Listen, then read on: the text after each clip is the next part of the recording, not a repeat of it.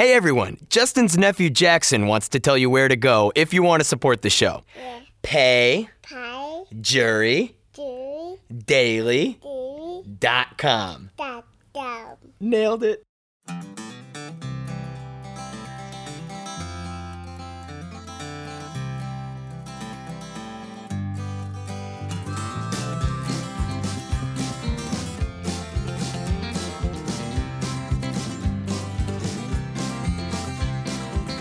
On the day that we met on the internet, I asked her for a photograph.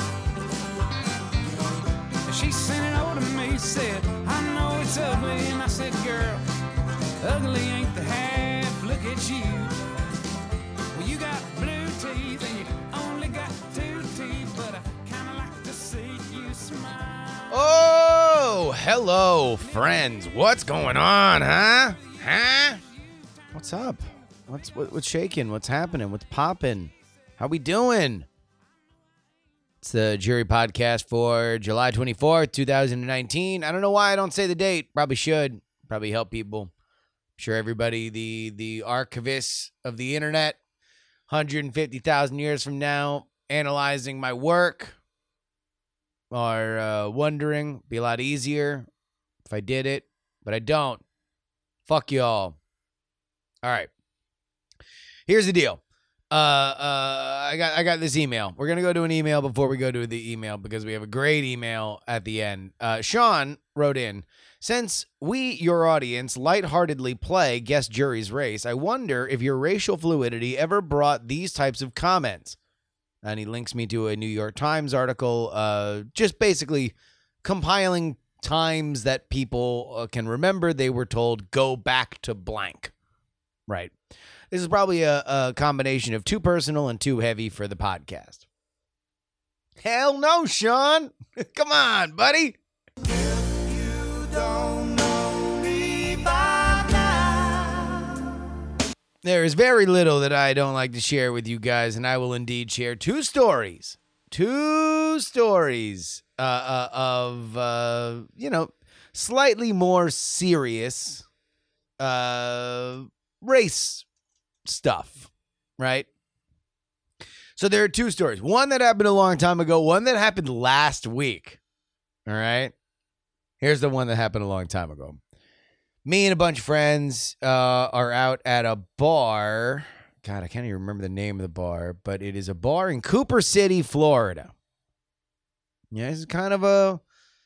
We're getting into like ranch world a little bit. Like Cooper City and Davie, Florida, have their kind of more suburban areas. And then like it gets into ranch country real quick. You get people building big ass houses. I think The Rock used to live in Davie.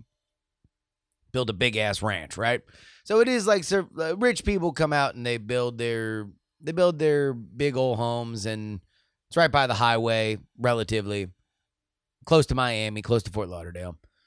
But this place was kind of a shit kicker's den. You know, not a country bar per se, but certainly country folks like to come by. And it's late, right? Now, understand, in Florida, you got 2 bars and you got 4 bars. 2 bars close at 2 o'clock in the morning, and they have food. 4 bars do not have food, and they are open until 4 o'clock in the morning.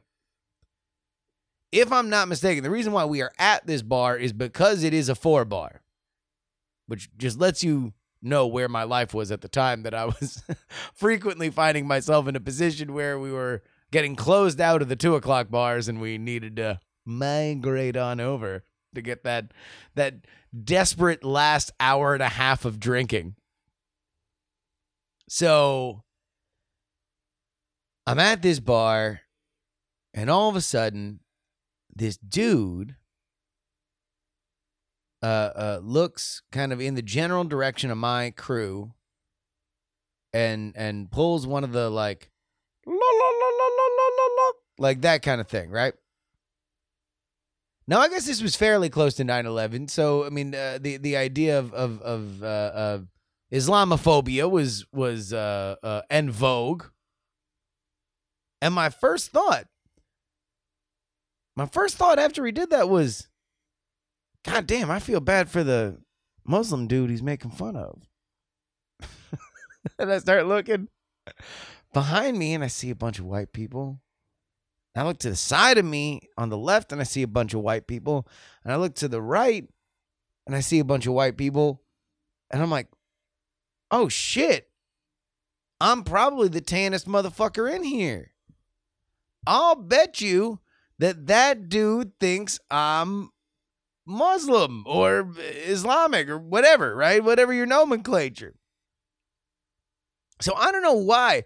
Initially, my initial reaction was not anger. It was kind of a bemused confusion. I just didn't know. I'm like, all right, I gotta find out whether or not that dude thought I was Muslim. So I go over to him, the guy who did the la la la, and I'm like, hey, were you doing the la la la thing to me? And dude kind of like bows up. And he's like, yeah. And I'm like, oh man, I'm not Muslim. And I told him my actual race.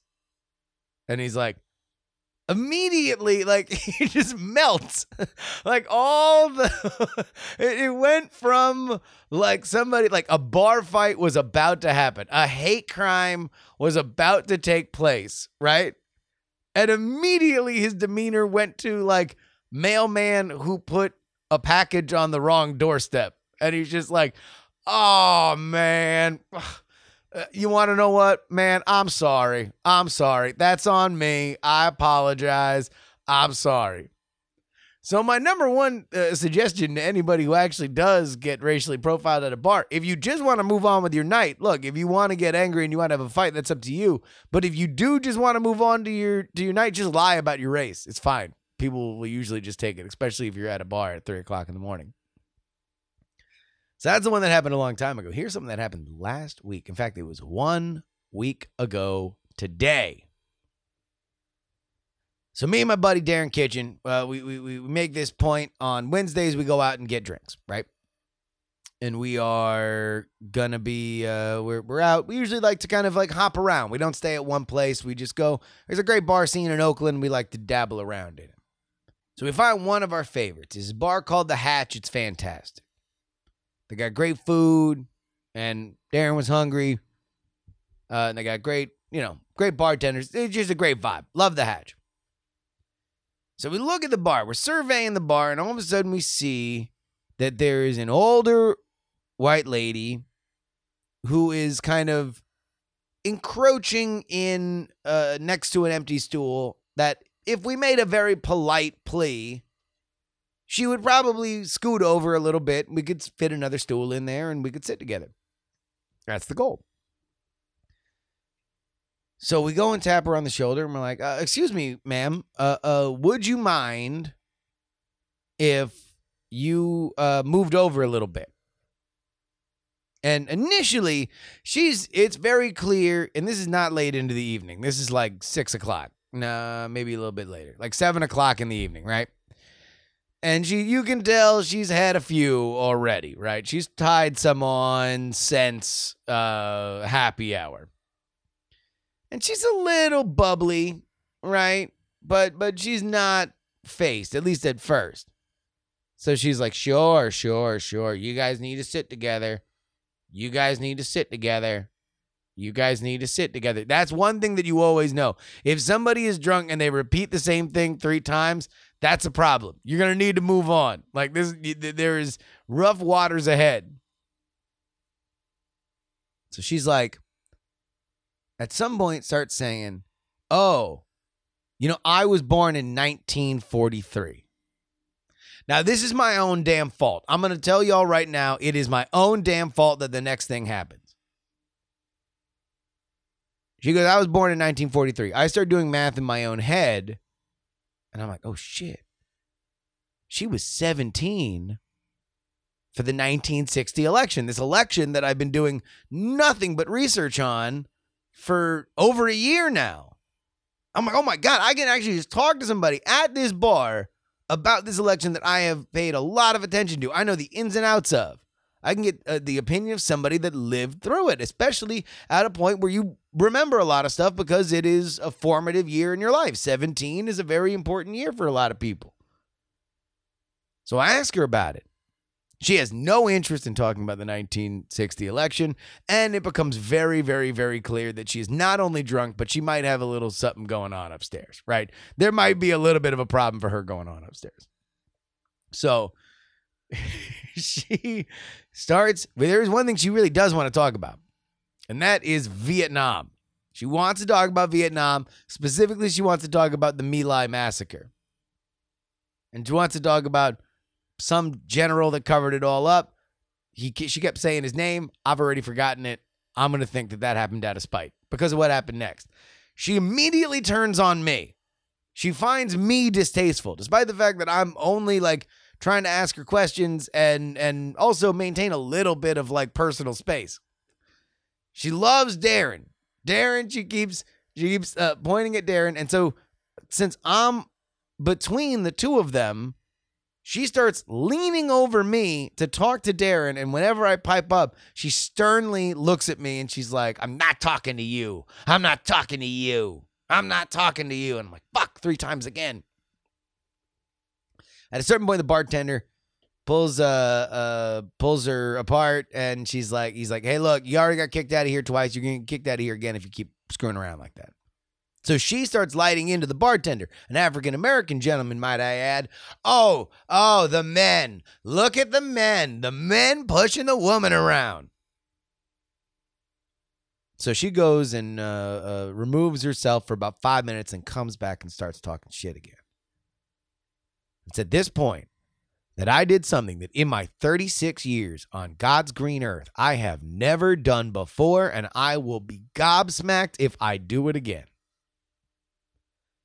Because at a certain point, and I feel like the rules of engagement had been triggered for such a moment, she starts yelling at me, I'm not talking to you. And I'm like, ma'am, I've noticed something. You seem to be very polite to my friend here, and you are very rude to me. So I'm going to ask you a question. Is it because I have brown skin? Now, I made sure to say brown skin. I did not claim any kind of race. I just made a point. And yes, if you put both of our skins on the Pantone scale, I would be beiged out just a little bit more. But it's the first time I've ever done that. It is likely the last time I ever did that. And I will say this. Holy shit, was it effective? Because she got the fuck out of that bar within the next 10 minutes.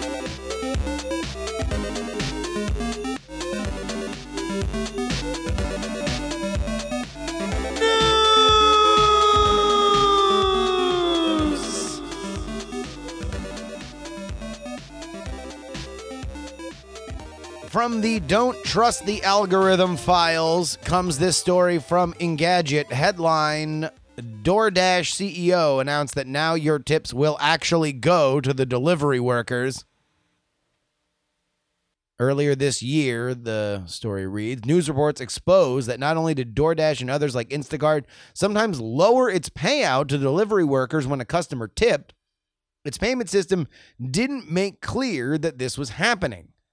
Last month, it changed payouts to show how much Dasher's income came from the company versus tips, but it still used customer tips to account for some of the guaranteed fee that it would otherwise pay for a delivery, instead of simply adding them to an already set rate. Tonight, after a New York Times report gave a first-hand account of what it was like to make deliveries for DoorDash and Uber Eats via bike, and after Uber Eats sent an email to customers touting the fact that they know where their tips are going, DoorDash CEO Tony Xu announced that his company will change its policies. He tweeted, after a year of research and conversation with thousands of Dashers, we built a pay model to prioritize transparency and consistency of earnings to ensure all customers get their food as fast as possible. But it's clear from recent feedback that we didn't strike the right balance. We thought we were doing the right thing by making Dashers whole when customers left no tip. What we missed was that some customers who did tip would feel that their tip didn't matter. We did not launch our current model to pay Dashers less. In fact, when we moved to it, our average contribution to Dashers stayed the same. Going forward, we're changing our model. The new model will ensure that Dashers' earnings will increase by the exact amount a customer tips on every order. We'll have specific details in the coming days. Yeah, so about that. Basically, what was happening is if you tipped $3 and DoorDash guaranteed that a delivery would make the deliverer $6, the Dasher would still get the $6, and the only thing that would change is that DoorDash wouldn't pay them another $3. I'm just saying. For all of you, I think we should abolish tips, people. This is the greed of management being algorithmically decided worldwide. All this stuff happens at every single restaurant. Everybody's like, oh, just pay them the right thing. Well, you better hope that manager's going to pay them exactly what you think they should be paid. Because otherwise, this is what happens. I'm going to have to start tipping in cash. I don't like cash. I don't like to carry it. I think that's the whole fucking point of these apps is that I just want to be able to tip in one thing. Just beep, bop, boop. Look at my phone. Authorize Apple Pay. We're done. What happened to the beep, bop, boop? God damn it. I thought I was promised beep, bop, boop. If I wasn't going to get flying cars, all I wanted was beep, bop, boop. Give me my goddamn chicken.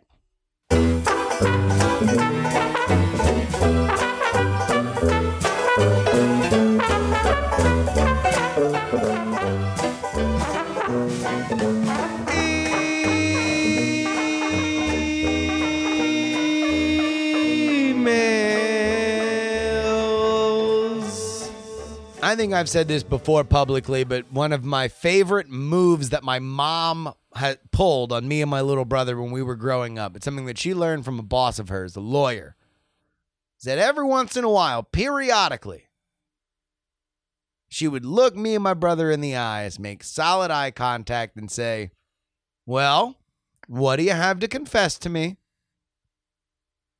Just random, out of nowhere.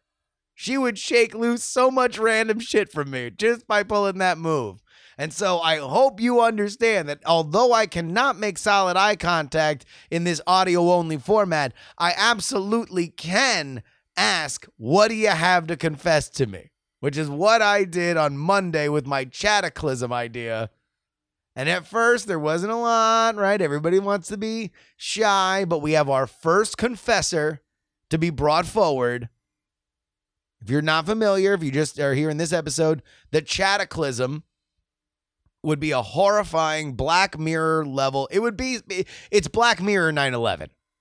All right? Black Mirror 9/11 is what I'm talking about. And to be very simple, all of a sudden, all chat history, all text history is uploaded to the internet. And maybe it takes a few weeks or a month, but at a certain point, it is all searchable. So, Anonymous Diamond writes in, if cataclysm were to occur, oh yeah, because I asked who you are going to apologize to. Who do you apologize to first? If now everything you've ever texted to somebody is made public. Anonymous writes, if cataclysm were to occur, I would probably apologize to my wife first, of course, but next on my list would be a coworker I had a few years back. She was the worst. She made my job very difficult, but because she was adequate at her own job, there were not enough grounds for her dismissal. I'll also add that I work at a city, state, or federal job, so firings are few and far between. She had been busted for using the color laser printer for personal print jobs. It was so many copies that she went through a set of toner cartridges in a month. She received a verbal and written warning. I figured she would not stop, so I suggested to my boss that I install a utility on the server that would track print jobs and the titles of the documents being printed. All I had to do was wait. 2 weeks passed and nothing. Not a single non-work-related print job. My opportunity was slipping away. So I got into her server folder and I poked around until I found the documents she had printed in the past. I copied and pasted those titles into a text file. And here's the part I should go to hell for. I wrote a program that manipulated the memory space of the print log utility. I set it to run and then self-delete while I was on vacation. It had false print jobs originating from her IP address using the titles that I had copied from her folder. She was gone by the time that I returned from vacation. Anyway, I'd apologize for that. Jesus Christ! Oh my God, who can top it? Who can top it? You got to go ahead and email me, jurydaily@gmail.com. Jurydaily@gmail.com. Who's your first apology in a post-cataclysm world? I'd like to thank our producers, the Jan, Petey, Rave, Non-Specific, Rock and Roll, Martian, Steve, Will, James, the OG Brito, Will, and Chris. Folks, you can go ahead and email me, jurydaily@gmail.com, Twitter, Instagram, and Snapchat @JustinRYoung, and you can join our Discord, bit.ly/jury Discord. I want to thank Open Bayou, who gave us our jury story today. Until tomorrow, this is your old pal, Justin Robert Young, saying, please give a round of applause to Mr. Wack. And more importantly, please don't die!